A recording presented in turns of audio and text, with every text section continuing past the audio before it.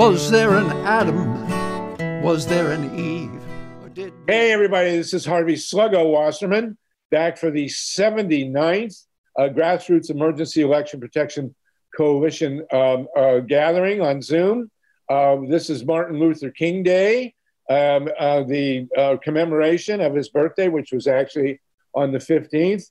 It is a major holiday, thanks to Stevie Wonder, and also thanks now to the desperate battle over voting rights in this country. It's astounding that after all these years, we still have to basically try and guarantee the right to vote. I will mention that I did meet Martin Luther King in 1966. It was a march on for voter rights, actually.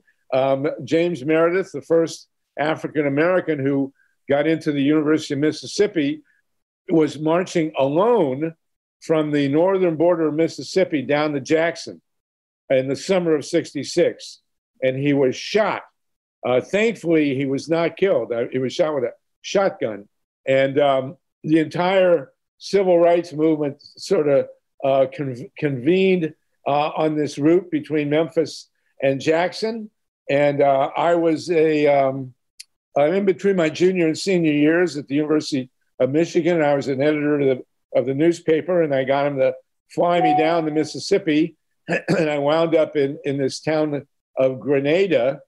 We marched into the town. We were surrounded by both FBI and the Klan. You couldn't really tell them apart. And there was an evening ceremony in a local church, a small community Black church. And I just very innocently walked into the back door and walked right into Dr. King and shook his hand. I was 20 years old. And I have to tell you, he was a really, really nice guy. I was also, much to my shock, I was taller than he was. Dr. King was only about 5'7". You never think about those things, but when you're 20 years old, it makes an impression on you. But anyway, he seemed like a really lovely person. And we certainly are thrilled to be able to celebrate his birthday today. I know our attendance will be a little down because a lot of people are doing activities outside for Dr. King, and this is only going to be 2 hours. So if you got time at the end of it, please go out and join the various activities celebrating his birthday. But today is an incredibly poignant one because of the craziness that's going on with voting rights in this country. And we are going to deal with that in a deep fashion. The agenda today, we're going to start with a victory. It's always great to start with a victory, and we had a shocking victory in Ohio, of all places. The Ohio Supreme Court overturned the gerrymandering, insane gerrymandering scam that they're trying to do there, and Steve Caruso is going to give us a report on that. I do want to say at the top of the hour, by the way, that we will not meet next Monday. We will meet next Sunday. Next Sunday, we are piggybacking, thanks to Alan Minsky and Mike Hirsch, our engineer today, along with Steve Caruso. We will be piggybacking onto the regular Sunday PDA meeting, and we are going to have a national launch of the grassroots campaign, grassroots movement to save our election boards. And we have 20 truly great people. There is a flyer that's been done that Mike and Steve can make available. It will start again at 2 p.m. Pacific time, 5 p.m. Eastern time, but it will be Sunday next week, not Monday. So I will put out a notice to everyone, but we do want to make sure that you gather on Sunday. It's going to be a very big deal. We have an amazing crew of heavy hitters, including Jennifer Roberts, who's going to speak with us today, Joel Segal, TATONKA, and many others who are going to really help us organize the grassroots effort that's going to be needed to protect our election boards from Steve Bannon and the fascist assault, where they are, one by one, filling the election boards in the county and the precinct level, also the state secretary of state's offices with right-wingers who do not believe in the right to vote. So there you go. That'll be next Sunday, not next Monday, okay? We're going to get a report from Minnesota, from Hetty and Ms. Foster. We are going to talk about, we have a situation in Wisconsin that MYLA RESON is going to fill us in on. We're going to talk about there's a hunger strike going on of young people, many of them from Arizona, about what's happening with the voting rights bills. We want to talk about that, and in 2 weeks we'll have a more detailed report. We're also going to have MYLA RESON who's going to tell us about the insanity at the Pacifica Network, and I won't even begin to talk about that, but she will. And we are having a special Pacifica Zoom call on Thursday, this coming Thursday, 12:30 p.m. Pacific time, 3:30 Eastern. And then we're also going to talk about solar with Jennifer Tanner, Ron Leonard, and TATONKA BRICCA, and what's going on in California and elsewhere with solar energy.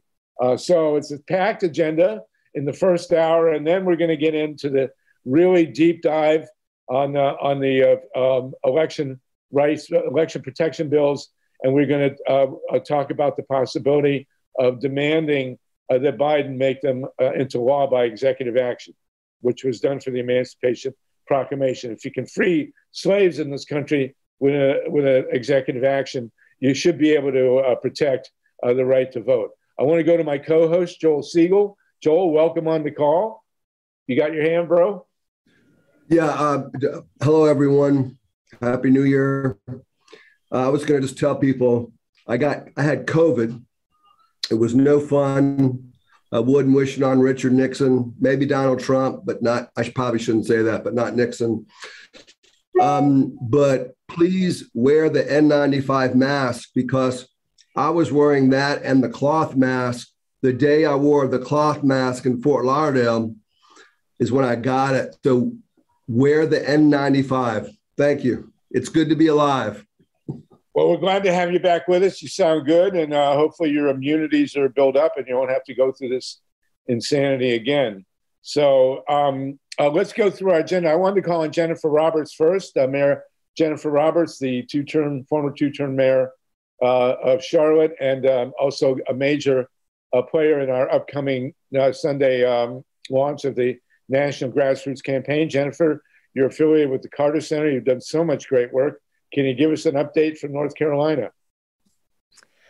Certainly, and I look forward to the 23rd and telling folks about the Carter Center's initiative to save our democracy. Let me first say a couple things. I put a couple of op-eds in the chat that shows that we can have bipartisan agreement on a few things, because many people are afraid for our democracy for all the reasons that we're talking about in terms of voting rights and gerrymandering and more.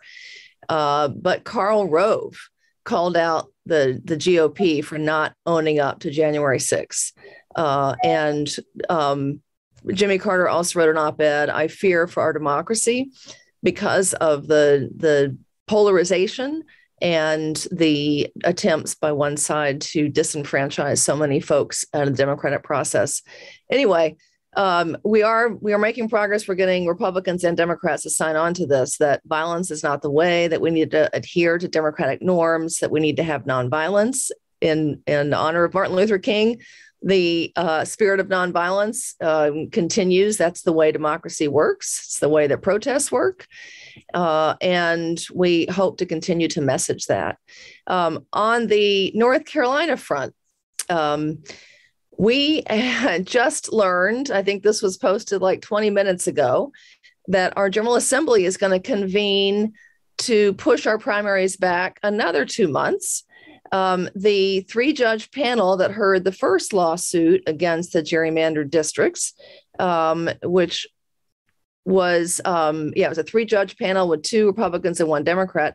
It was a unanimous ruling that although they were horribly politically gerrymandered, it did not violate the North Carolina Constitution.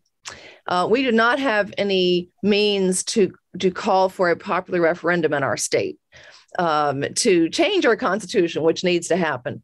But political gerrymandering is not against our Constitution. Racial gerrymandering, of course, if that can be proven, is against the Voting Rights Act. And that's what we're hoping will happen. The case is being appealed, and it will go to the North Carolina Supreme Court, which right now is a 4-3 split Democrat-Republican.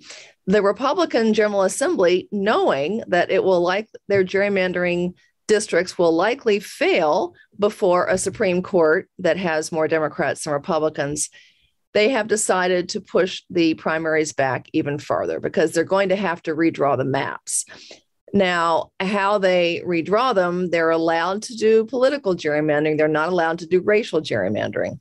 And we know in our state that Democrats and people of color are aligned, it's very hard to do one without the other. We had independent analysts say that the current gerrymandered districts would actually unseat 9 legislators of color at the state level. And that's the argument that has been made by those who are supporting new maps, fairer maps that reflect our state actually has more registered Democrats than Republicans. And yet the maps that they drew would end up with 11 Republicans and 3 Democrats in our congressional delegation, 11-3. However, the fact of political gerrymandering is not a constitutional violation. So anyway, our primaries will now be June the 7th. And what I'm saying on Twitter is, great, more time to register more voters. Let's get more people involved in democracy. We have a number of great nonprofits here working on the ground. We have Vote Riders, we have You Can Vote. All these folks are visiting college campuses, registering new voters, telling them that their votes are being attacked. We're going to try whatever ends up as the districts, whatever ends up as the requirements to vote. We're just going to keep trying to get as many people as possible engaged in voting and understanding if it weren't such an amazing thing to be able to vote, why do they want to take it away from you so hard, right? So anyway, that's the update in North Carolina. We'll wait and see. We don't have a schedule for when the North Carolina Supreme Court is going to hear the gerrymandering case. But again, we're pretty sure that they're going to go back to the drawing board, literally, and have to draw districts. We're not hopeful they're going to be much less gerrymandered than they are now, but maybe there'll be some improvement. And again, it just helps bring attention to the continued partisan fight that's going on. A lot of people who are disenfranchised, by the way, when it comes to limiting early vote and mail-in voting, are older people, many of whom are Republicans. And so it doesn't help. It doesn't help at all. It should be a nonpartisan issue, and we're going to continue to put it forward that way. But I will look forward to more of an update January 23rd, because who knows, maybe the Supreme Court will have heard it by then. But also there are more updates going on with our work, our nonpartisan work with the Carter Center. Fantastic, there you go. Jennifer. Thank you so much. I'm going to talk about Ohio in a minute, but Danette, you have a hand here, Danette? Yeah, just really quick question. If anyone can go over the status of what's going on with at the state level with Secretary of State positions and the election boards, how they're people of color, people that lean left are getting forced out. I know you had mentioned that earlier, but does anyone have any updates on how that's going and how the fight against that is going? Thanks. Well, that's definitely going to be the topic of next week's a national meeting, of which Jennifer is going to be a part. Jennifer, do you have anything specific to add about North Carolina on that? Well, we don't have that fight going on for our Secretary of State in North Carolina, but we do hear that at the local level and the mechanics of the elections, et cetera, that there are many, many, many Republicans signing up to be involved in that process. And that's happening nationwide, that folks are going in at the local level and signing up to be election workers and any kind of election boards they can get on. But I don't have a specific update for North Carolina on that. Okay. We did have reports of intimidation coming out of North Carolina. I don't have a specific on that yet, but we expect to have people come forward soon. your fight in North Carolina on gerrymandering is paralleled in Ohio. Steve Caruso, in Ohio, we actually won a Supreme Court decision. Steve Caruso, can you tell us about that? Yeah, and there was a referendum in Ohio to create fair districts. And when it came down to it, after it was implemented, quote, implemented, the Republicans refused to work with the Democrats. The Supreme Court, 4-3 decision with one conservative siding with Jennifer Brunner, and one other justice, couple other justices said that the maps that the Republicans submitted weren't fair. In fact, the Republicans had it like an 80-20 split, you know, so whereas the vote is like 43 to 50-something Republicans. So in Ohio, so they're looking at setting that back up and getting it fair. So whether that's going to happen soon enough or soon, not too sure at this point. Right. So the Ohio Supreme Court is 4-3 Republican versus Democrat, but one of the Republicans came to the other side and put down the gerrymandered maps that the Republicans put forward. Now, this comes after a statewide referendum that attempted to set up a system that would end gerrymandering. And the Republicans went in after this overwhelming vote to get rid of gerrymandering in Ohio. The Republicans couldn't have cared less. They weren't even showing up for meetings like Mike DeWine was supposed to be for. Where is he? You know, it's like. Right. So the governor, who's allegedly a moderate Republican, made this whole big thing about how unfair the maps were, and then he voted for him anyway. And his son, the son of the governor, is on the Ohio Supreme Court, and he wholeheartedly supported the gerrymandered maps. So this only happened because one Republican on the Ohio Supreme Court, you know, left the fold, and she's probably lucky to be alive. So there you go, Jennifer. You may want to look at what happened in Ohio because it's actually very interesting and germane. Okay, we're going to move on. We have 85 people on the call. Hetty, and from Minnesota, do you want to tell us what's going on there, please? And Judy Foster. Thank you, Sluggo.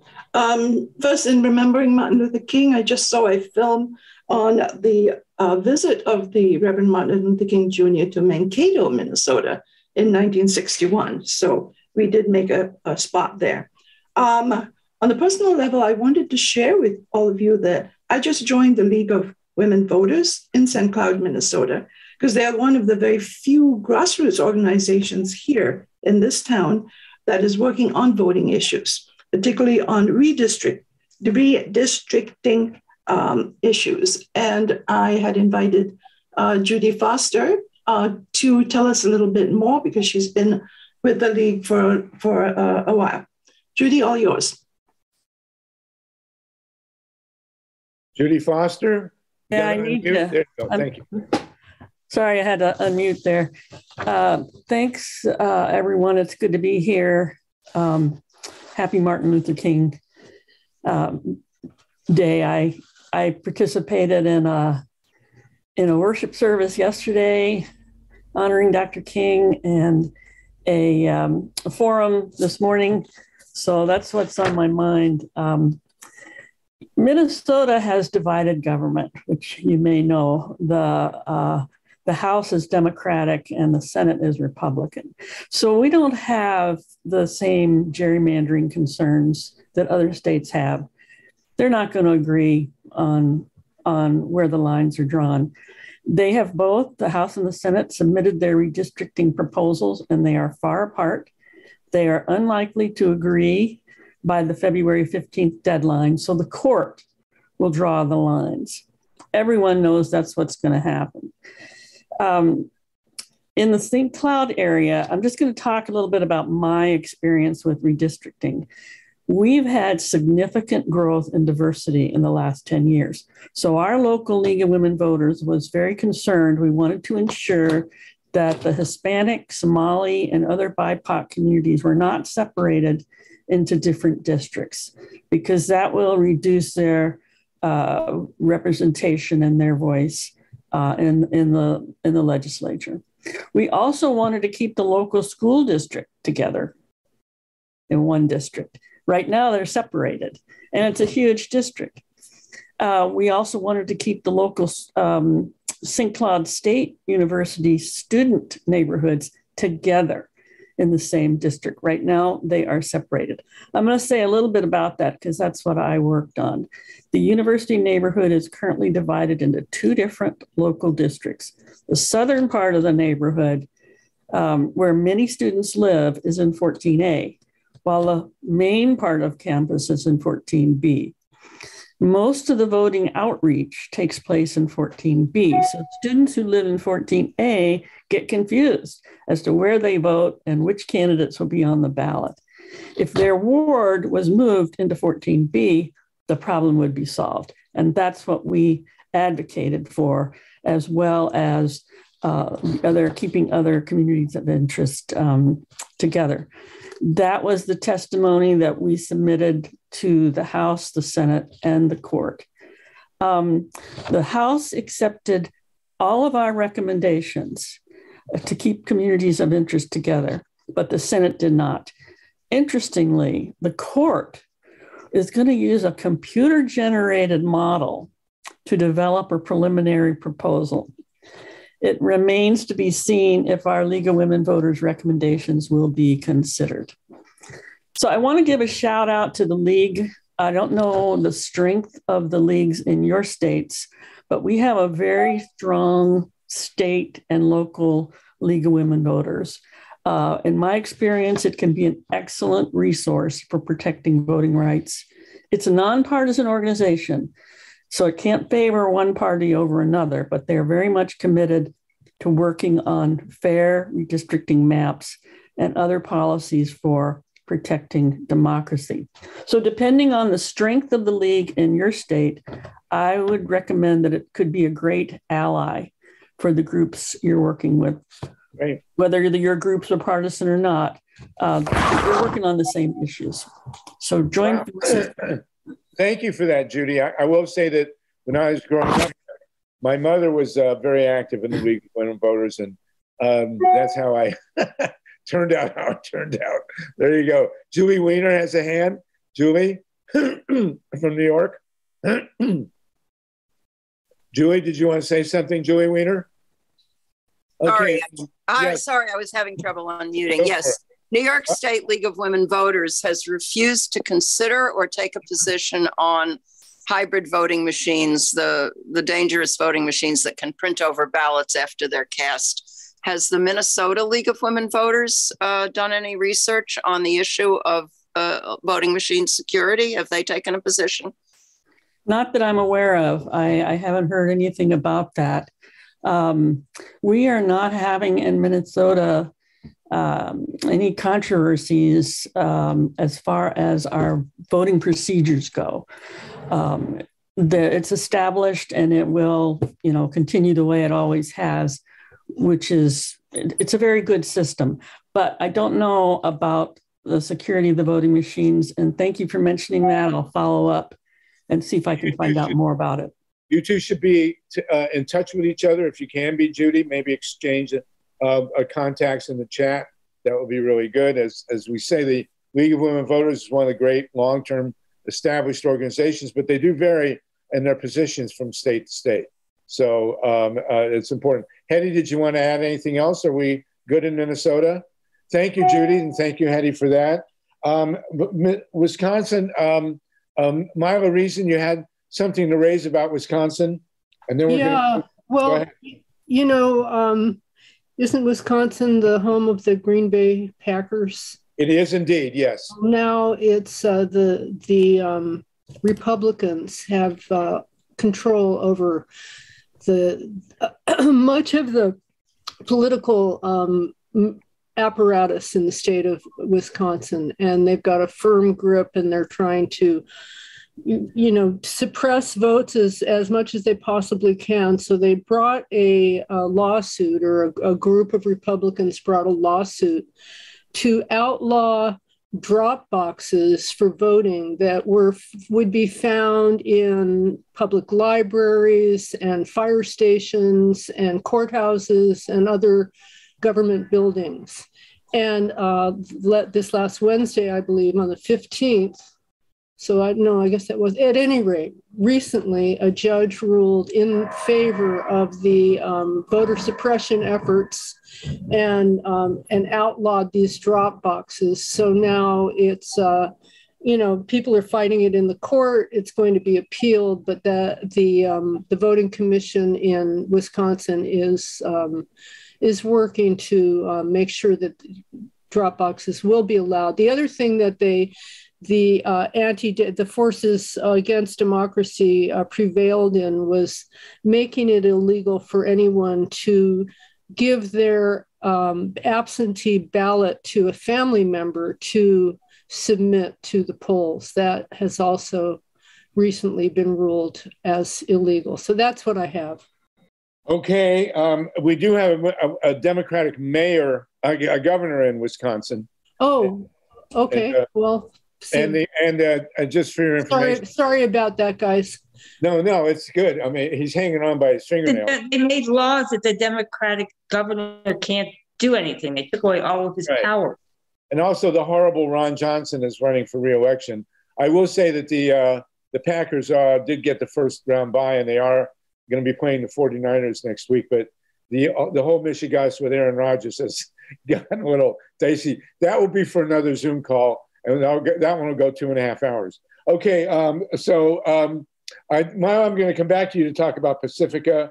And Jerry Toby, we're going to put your discussion of the 14th Amendment. That's going to come as we segue into the larger discussion about the Voting Rights Act with Joel Segal and TATONKA and the possibility of demanding an executive order. But I do want to go while we had Jennifer Tanner.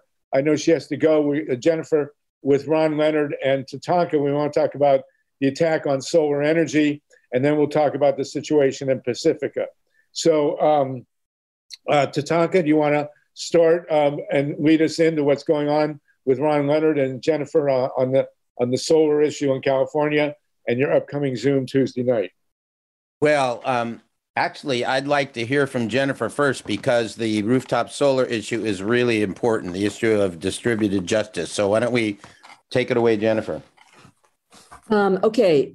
So, okay, I'm muted. Just to bring people up to date on what's going on, rooftop solar is the best, cleanest, cheapest, most affordable energy that there is. But in California, the California Public Utilities Commission plans to kill rooftop solar so the investor-owned utilities like PG&E can have more profits. The cost shift is a lie. The truth is that rooftop solar actually makes so much energy cheaper, we don't need the same amount of long-distance power lines that are responsible for the high costs. Those long-distance power lines are responsible for the fires and the blackouts, but that is where the investor-owned utilities get their profits. So who cares if they cause fires or blackouts? They want their profits. The CPUC, California Public Utilities Commission, is a captive agency to PG&E and the investor-owned utilities. And they had planned on the 27th to actually kill rooftop solar because they already told us what they're going to do. But all of California, 73% of Californians love rooftop solar, and they have been fighting. 120,000 petitions went out, over 600 groups to support rooftop solar. And apparently the governor heard it a little bit because he does control the CPUC. And we just heard today that January 27th has been delayed, which means they're going to make some changes. It's a beginning. It's not all that we want because they may make it slightly less horrible, but we need to keep up doing what we're doing. Arnold Schwarzenegger, who is the governor who put rooftop solar on the map and said he wanted to get 1 million rooftop solar, he came out with a phenomenal article today in the New York Times speaking out for rooftop solar and hoping that the governor does the right thing. Arizona, Hawaii, and Nevada all killed their rooftop solar. And then this year, went whoops and undid it. And now they're supporting rooftop solar again. So that's where we were. We should be spending our energy on other things than this. It's pathetic that we have to do this, but everybody needs to call the governor every single day and tell him not to kill rooftop solar. And I will post an action in the chat. Thank you, Jennifer. Thank you so much for that. I should point out there's an attempt going on now in Florida to kill rooftop solar. And I suppose we should give a double thanks to Arnold Schwarzenegger because he's also responsible for the anti-gerrymandering situation in California. He gave allegedly $3 million of his own money to support the referendums in California from 2008 and 10 that established the nonpartisan districting commission. Thank you, Jennifer, for that on solar. Tatanka and Ron, do you want to jump in and add to what Lynn Ron, said? why don't you jump in first? I have some things to say, but I'd love to hear from you, Ron. Ron, go ahead. Ron Leonard. Yeah, sure. To give you a number that may make it interesting, 1.3 million homes in California have solar on their roof. Wow. And if you understood that as a grouped together power plant, that would equal almost probably 700 megawatts of power plants. And what is occurring in lots of places, surprisingly, the first one being Texas, where good old Elon Musk decided to file as a utility, they're going to combine all those individual homes, especially those that have batteries, and make a virtual power plant out of that.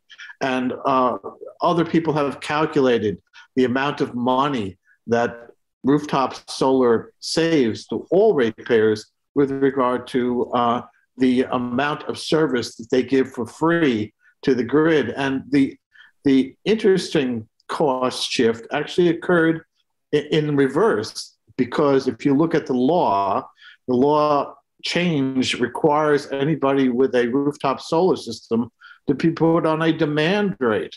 A demand rate means if you have a peak in your electric load in any 15-minute period in a month, you are charged a higher fee. The higher fee could be as much as 48 cents. So the rights of you as a solar user and a person who has funded his own solar project would be that you could sell power back to the grid at 5 cents, and then the utility could take your power that they bought at 5 cents and sell it to the other local neighbors at, well, I don't know, 28 cents. Somebody's making money here, not us. And the other sad portion of this is that this is a national problem. This is not only California and Florida, but it's New York, Minnesota, Connecticut, New Jersey, South Carolina, Arkansas.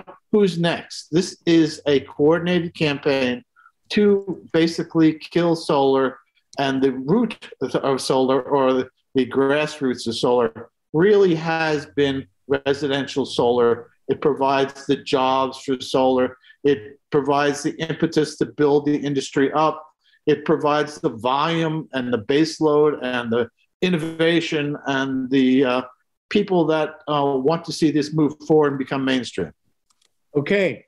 Thank you very much, Ron Leonard. You mentioned Texas, and I can never resist saying this, but when the nuclear industry started off, they promised that there would be electricity too cheap to meter. That was their phrase. It never happened with nuclear, but in fact, at night, and many times in Texas, because Texas has the biggest array of wind power in the United States by far, no one else is even close. And at night, in certain times in Texas, the electricity from coming wind power is literally too cheap to meter. They actually give it away. I love to say that. Tatanka, and then we'll go to Dorothy. Tatanka Bricca, and then Dorothy. Yeah, the bigger picture here is, and this is, corporations plan 50 and 100 years ahead. What we are in the middle of witnessing, both with voter suppression and with the climate crisis.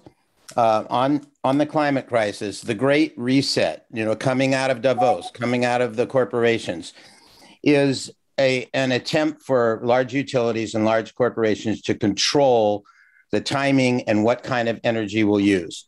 So the rooftop solar is emblematic and symptomatic of this battle, because if we have distributed energy, if we have local rooftop control of our energy, which is more pragmatic and better for democracy, it is a threat to them. So that's the overlying thing. I learned this in 1978 from Peter Schwartz, who had worked when I was a campaign manager of a David Harris campaign for Congress. And Peter worked at a short story, but it's really, I think, important to show you how these things work. He was working at SRI, Stanford Research, which became Stanford Research International. And he was championing something called scenario planning, and which meant that if you had a government or a corporation that wanted to know where you'd be in 50 years, you do this planning. If A, B, C, D, E, F, G, then your product, service, political party will be in this position 50 years from now. He ended up attracting one of the Seven Sisters. Royal Dutch Shell was his client. There were a group of us in 78 that wanted to use the initiative process in California, which was lying there dormant, to outlaw nuclear power in all of California. And we got 555,000 signatures, thought we had it on the ballot. Turned out 3 weeks later, we were 5,000 short because of double signatures, et cetera, et cetera. But when we thought it was on the ballot, I invited Peter down to Palo Alto to talk to our group. And so he comes into the room. He says, let me see if I'm reading the room right. You guys are the knights in shining armor. You're championing sustainable energy, solar, wind. The bad guys are the oil corporations and the nuclear giants, right? And 30 people are saying, yeah. You said, well, and you want the future to be solar, right? Right. I'm telling you, I represent one of the major oil companies, and they totally agree with you. The future is solar. Just not now. And he said, I'm going to tell you your future. This is 1978. He said in 1980, you're going to have a total change of the political situation. Panels are going to come off the White House. You're not going to hear about solar for the rest of this century. 2020, you're going to start seeing TV ads with deer running through green forests. Those would be oil companies. That's in the year 2000. The year 2010, you're going to see Royal Dutch Shell using solar to help get oil out of the ground. And in the year 2020, between 2010 and 2020, you're going to hear all these great environmentally sound investment funds. Those also would be oil companies. By the time you get to 2020, that's when the oil industry is going to shift to solar and sustainables. Let me tell you how... As my mother used to say, from your lips to God's ears. Yeah. So he said, let me tell you how it works. We find the best and the brightest of you, and we buy you. He said, how old are you? I was maybe 32, 33. He said, our head of research is 29 years old. He has long hair. You know where he is? No, he's on a mountaintop in Tibet. He tells us he has to meditate there for 4 months out of the year. Then he comes down to Antwerp and London, and he tells us our 50-year future. He told me, I'm telling you, get over it. So what we're witnessing now is the beginning of that process, okay? And so what we're about, it's really important to protect small d solar. And the result from Reagan onward, where Republicans paid very close attention to local and state issues, we're paying the price for that now. And what we could resolve legally in the 60s and in the 70s can't be done now, because 4 out of 5 federal judges are Republican and they're corporate. It is a call for local, state, national, international, grassroots, nonviolent political organizing at a level that it just has to be unprecedented, because our challenges are unprecedented. So that's what I want to say. Well, thank you for that. And we appreciate it, Tatonka. And, the joining of solar and democratic control of our energy is totally bound up with our requirement for local control of elections as well. And in the spirit of Dr. King, you all know that in the last 2 years of his life, he focused on economic justice. And he said, if we don't have economic justice, we're going to lose all of our gains. Absolutely. But we're also witnessing that. Thank you so much, Tatonka. Dorothy Reich? I just wanted to point out that the legislators in California are playing really dirty on this issue, and they're trying to turn Black and brown people against white people, and saying that the Black and brown people, poor people, are subsidizing rich white people to have solar. And it was really disgusting. They had one bill which we knocked down, but that's their argument against solar, is that it's advantaging white people at the expense of Black and brown people. There's no really support sick of it, and that's the kind of dirty stuff. You're right. I'm glad you pointed that out. And some people, some liberals, and even a few progressives start thinking twice when they hear that. Yeah, I made a whole big stink about it at the Legislative Action Committee, and I almost got in trouble, but screw them, I'll say what I know. Dorothy, we always love it when you get in trouble. The point is that there are also a lot of progressives, so-called progressives, who are saying that nuclear power somehow fights global warming. Talk about absolute insanity. Nuclear power emits heat, radiation, carbon, you name it, and they all got to be shut immediately. Lynn, did you take your hand down, Lynn Feinerman? Go ahead. Lynn Feinerman. I just want to put in the facts are actually wrong, which is 40% of the installations on California roofs. We lost your sound. Ron, we lost your sound there. You got muted, Ron. You're muted. Ron, you're muted. I'll have to come back to you. I'm good. I said the facts are that 40% of the residential solar systems in California are on low and middle income homes. Good for that. Okay. Lynn Feinerman, then Joel, then we're going to go to Harvey, I also would like to talk about solar for a moment. Yeah, I'm going to call you, and then you're going to segue into Pacifica. So go ahead, Lynn, please, and then Joel. Yeah, I mean, what I have to say is really simple. Thank you very much, Tatonka, for running that down for us. That was an eye-opener, to say the least. And I'd like to know who that schmuck is on a mountain in Tibet. Excuse me. Sheldon. It's Sheldon. Yeah. Whatever. Sorry, Mike. The thing I just wanted to say is that at this latest COP, which I like to call COP Out, they had previously promised that deforestation would be phased out by 2020. And then they came out at the end of this COP Out, and they said that they were giving us a big gift, that they were going to be phasing out deforestation by 2030. So the manipulation goes on, I guess is. Yes, absolutely. Okay, I'm going to go. Jennifer Tanner, did you want to add anything before we move on to MYLA RESON and our Pacifica discussion? No, but it was really. I want to speak to Harvey. It was wonderful. Sorry, I missed Joel. Let me go to Joel first, Jennifer, then I'll come back to you. Is that all right? Sure. Okay, go ahead, Joel. First of all, Harvey, you should keep your hair short like that. Okay. I'll tell you. Very handsome. Go ahead. Thank you. And what else, Joel? You got? No, that's all I was going to say. No, I'm kidding. So 13,000 scientists have said we've got less than 10 years to survive civilization-threatening climate change. I don't need to repeat that. Right. So if we go over, and Jennifer Roberts is an expert on this, if we go over 1.5 degrees centigrade of heating of the planet, or 2 degrees, it is irreversible. It is civilization threatening.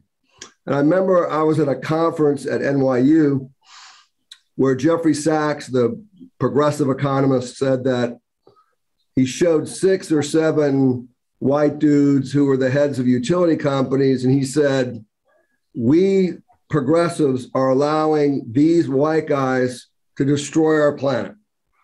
And what Tatonka said about organizing like we've never had before is absolutely true, but there's one impediment, and that's funding. That's number one, funding. Number two, the green movement, although I love them and they're my friends, there's too much turf. There's too much turf. It's for the foundation grant. So the question is, why is it so difficult for American progressives to unify for concerted action? It doesn't matter whether it's voter suppression. I don't want this point to be taken lightly because I brought this up. I'm not complaining, but I have brought this up on multiple times on this broadcast. And we don't, other than you, Harvey, and this NPAC, we don't go enough into organizing. We go into policy. I'll close by saying if we do not start having conversations about organizing and how we're going to get real power, we're losing battles that we should be winning. The universal healthcare movement, which I led with John Conyers for 13 years, we won. Well, we didn't get Medicare for all. We got Obamacare, which I'm not mad about because we spent 13 years organizing all across the country, town hall meetings, press conferences, congressional briefings, TV commercials. What TATONKA is doing in California needs to be replicated all across the country because he's getting legislation introduced with Dolores Huerta and others to actually transition, but they're unifying all the groups in California. And the question for TATONKA is, TATONKA, if we don't have much time to and save our planet, what must we do to win? Great stuff, Joel. And I want to point out next Sunday, we're going to do exactly that. Where hopefully it's a unifying meeting next Sunday instead of Monday at 2 p.m. That was the segue I was hoping you would do. Yes, a giant town hall meeting. We've got a flyer for it and great heavy hitters. And we hope we're going to be doing every third week for the duration. Jennifer, I wanted to deflect that question to you. You're doing great work in California and then TATONKA. And then we're going to segue over to Pacifica. We have 96 people on the call. Jennifer, we welcome you. And can you tell us more about what you're doing and how and anything else you want to say? Yeah, no, I've said everything I need to. I just wanted to say, Ron Leonard, really good to hear from you. That was very valuable. And TATONKA, that story that you told us was really powerful. And it would be good for more people to know that. And I'd like to know more about the details of the 50-year plan and all that. Very, very interesting. And I look forward to working with you more and more. That's all I need to say. Thank you. Great. TATONKA, thank you, Jennifer. And I hope you'll stay with us through the remainder of TATONKA of our calls. I know you got to go today. Yeah. TATONKA? Very quickly, I look forward to working with Ron and Jennifer. Joel is completely right. We really have to get together on the money, and I think we can do it. And that's going to be a main focus. The other thing I want to say is the 4 groups that our first of 3 bills is focused on is the groups that we need to organize are organized labor. We're having lots of meetings with IBEW, SEIU, teachers, nurses, building trades, because they're the ones that have been killing environmental bills. So labor and strong labor standards, the environmental justice movement, 40% of all new jobs have to be in the environmental justice area, those most impacted, the environmental groups themselves, and then the interfaith groups. And so that's basically how we're setting up to build this campaign. Of course, everybody is going to be involved, but there's particular emphasis on those groups. And then I'll defer the rest for later. Okay, we're at the top of the hour. A fantastic discussion, really, really powerful. I will say I've got a bunch of hands, but if everybody can do really quickly, I can get you all clear, and then we'll go to MYLA, and because one of the things we also desperately need in this movement is media, and that we have a magnificent radio network, the Pacifica Radio Network, founded by pacifists to do progressive work, and it's being absolutely ravaged right now. So we're going to go to MYLA, and then Harvey, can I just say something quickly about Arizona solar? Go ahead. Yes, please. Yeah, back in 2018, the solar advocates in Arizona put a ballot measure up for a vote. And it would have changed the constitution of the state of Arizona and would have required utilities to provide at least half of their electricity from renewables, solar or wind, but primarily solar. And the massive, the largest nuclear power plant in the United States is located in Arizona. It is a muni. It is operated by a municipal entity. And many, the New Mexico's PNB, I'm sorry, I got that wrong. But anyway, New Mexico's public utility is a shareholder. The Los Angeles's LADWP is a shareholder. This giant nuclear power plant is owned by municipal entities primarily. And ratepayer funds were used to defeat the ballot measure that would have required 50% solar back in 2018 in Arizona. So anyway, I just wanted to add that to the discussion. The utilities, even municipal utilities. Oh, you got muted there. Thank you so much, MYLA. And those of us in LA, the LADWP is an owner of Palo Verde, and we have to get them divested. And MYLA, please do join Ron and Jennifer and TATONKA in their discussion Tuesday night if you can. Okay, we're going to very quickly go through the questions, and then we're going to go back to Pacifica, and then the rest of the time will be devoted to Dr. King's honor to these voting rights acts and what needs to be happen, and that will include Jerry Toby. We'll start with him on the 14th Amendment, banning insurrectionists from elected office. Mary Butler, can you be very quick? And then Dorothy, Wendy, and Jeffrey. Go ahead. Mary. Yeah. All right. When it comes to what we keep talking about and other issues out there, I really think that we should come together and try to come up with our own YouTube channel, that we can have different shows that address the different concerns so we can break it down more, and then maybe be able to invite people into that medium and be able to find more solutions quicker than we are right now. And that's going to be part of the... we don't have a voice on regular TV, but so many people are watching YouTube nowadays, and you can avoid the FCC's narration of what we're allowed to say and not to say more on YouTube than any other platform. Right, and that's part of the discussion of Pacifica as well. Thank you very much for that, Mary. Dorothy, and then Wendy.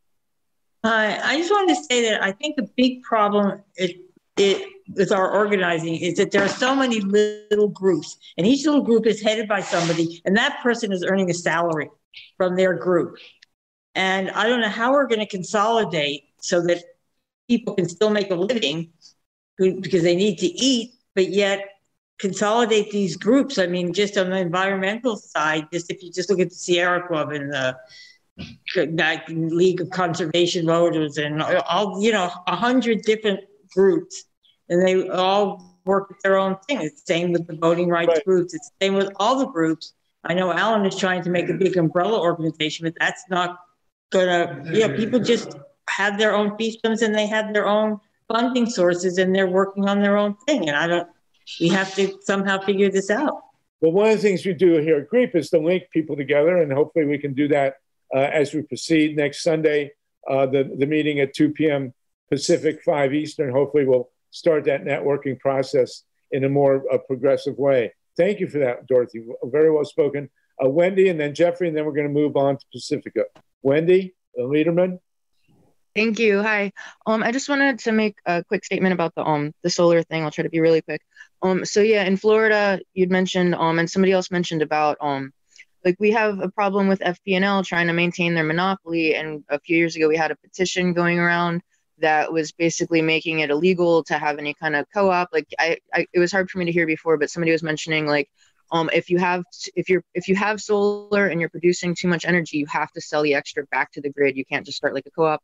Anyway, my main point is that we actually we got a grassroots petition going that kind of countered the deceitful, falsely worded petition that like FP&L had a petition going around that made it look like you're pro-solar and helping, but really it was destroying the solar industry. So it was very deceitful. So just having like a swarm of petitioners on this grassroots petition, which we did get paid for, but which made us able to work on it, but we were able to get the information out. So that's my main point for everyone in California and the other states, because this is obviously a national issue that ironically leads back to voting rights, because it's all petition and ballot initiatives, a lot of it. But if you get enough information out there, and you don't need a huge budget for that if you just inform people, whether it's just making like a flyer that you could put on Facebook and have a promo ad that's just really simple that gets people to look up the intentions of everything going on. But just with the right information campaign, you can defeat it or give them a good run for the money. So I just want to Well, Wendy, you definitely should join, please, Tuesday night. Join with Tatonka and Jennifer and Ron and MYLA, and because Florida is critical, obviously, and we know that they're trying to kill solar in Florida as well. So if you'll get the link for that and join together, that would be really great. Okay, thank you, Jeffrey. Real quick, and then Tatonka, and then we're going to go to MYLA to talk about Pacifica. Tatonka, can you hear me? No, it's Tatonka, and then you, Jeffrey. Oh, okay.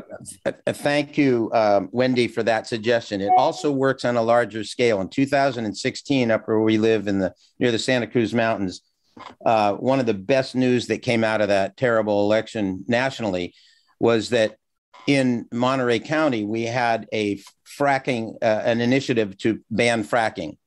And Chevron put $7 million into trying to defeat that. And we all knew people in our community that were being bought off at the tune of $2,000 a week to just say good things about what the oil companies were doing, with $200,000 over the course of months. So basically very, very little paid anything. It was a volunteer effort. We defeated that by over 60%. So it's possible to do on a larger scale too. So thank you for that news, Wendy. Fantastic. And I also have a piece of good news for everybody. It is raining in Los Angeles. Thank God. Jeffrey Bartow, and then we'll go to MYLA RESON and get to Pacifica. Jeffrey, real quick, please. You think the patriotic millionaires can be trusted? No, I definitely not. That's why we're going to talk also about banning insurrectionists from public office. Thank you for that, Jeffrey. But you know who they are, right? We do. So thank you for that. Wendy, great to link you up, and Jennifer with Tatonka and Ron. There's no reason on earth why, in the 1920s, Florida had mandatory solar water heating. Every house in Florida had to have a solar water heater. So, and just like Reagan, who ripped the solar water heater off the White House, the utilities came in and ripped down all the solar water heaters. So please connect with Tatonka and Ron. This is a great connection. Now, Joel has been talking so brilliantly about tying together, and Dorothy about tying together the various organizations. We also have a media organization, the Pacifica Radio Network, that was founded by pacifists after World War II. Very democratic, very effective, and we've seen a horrible turn of events at Pacifica.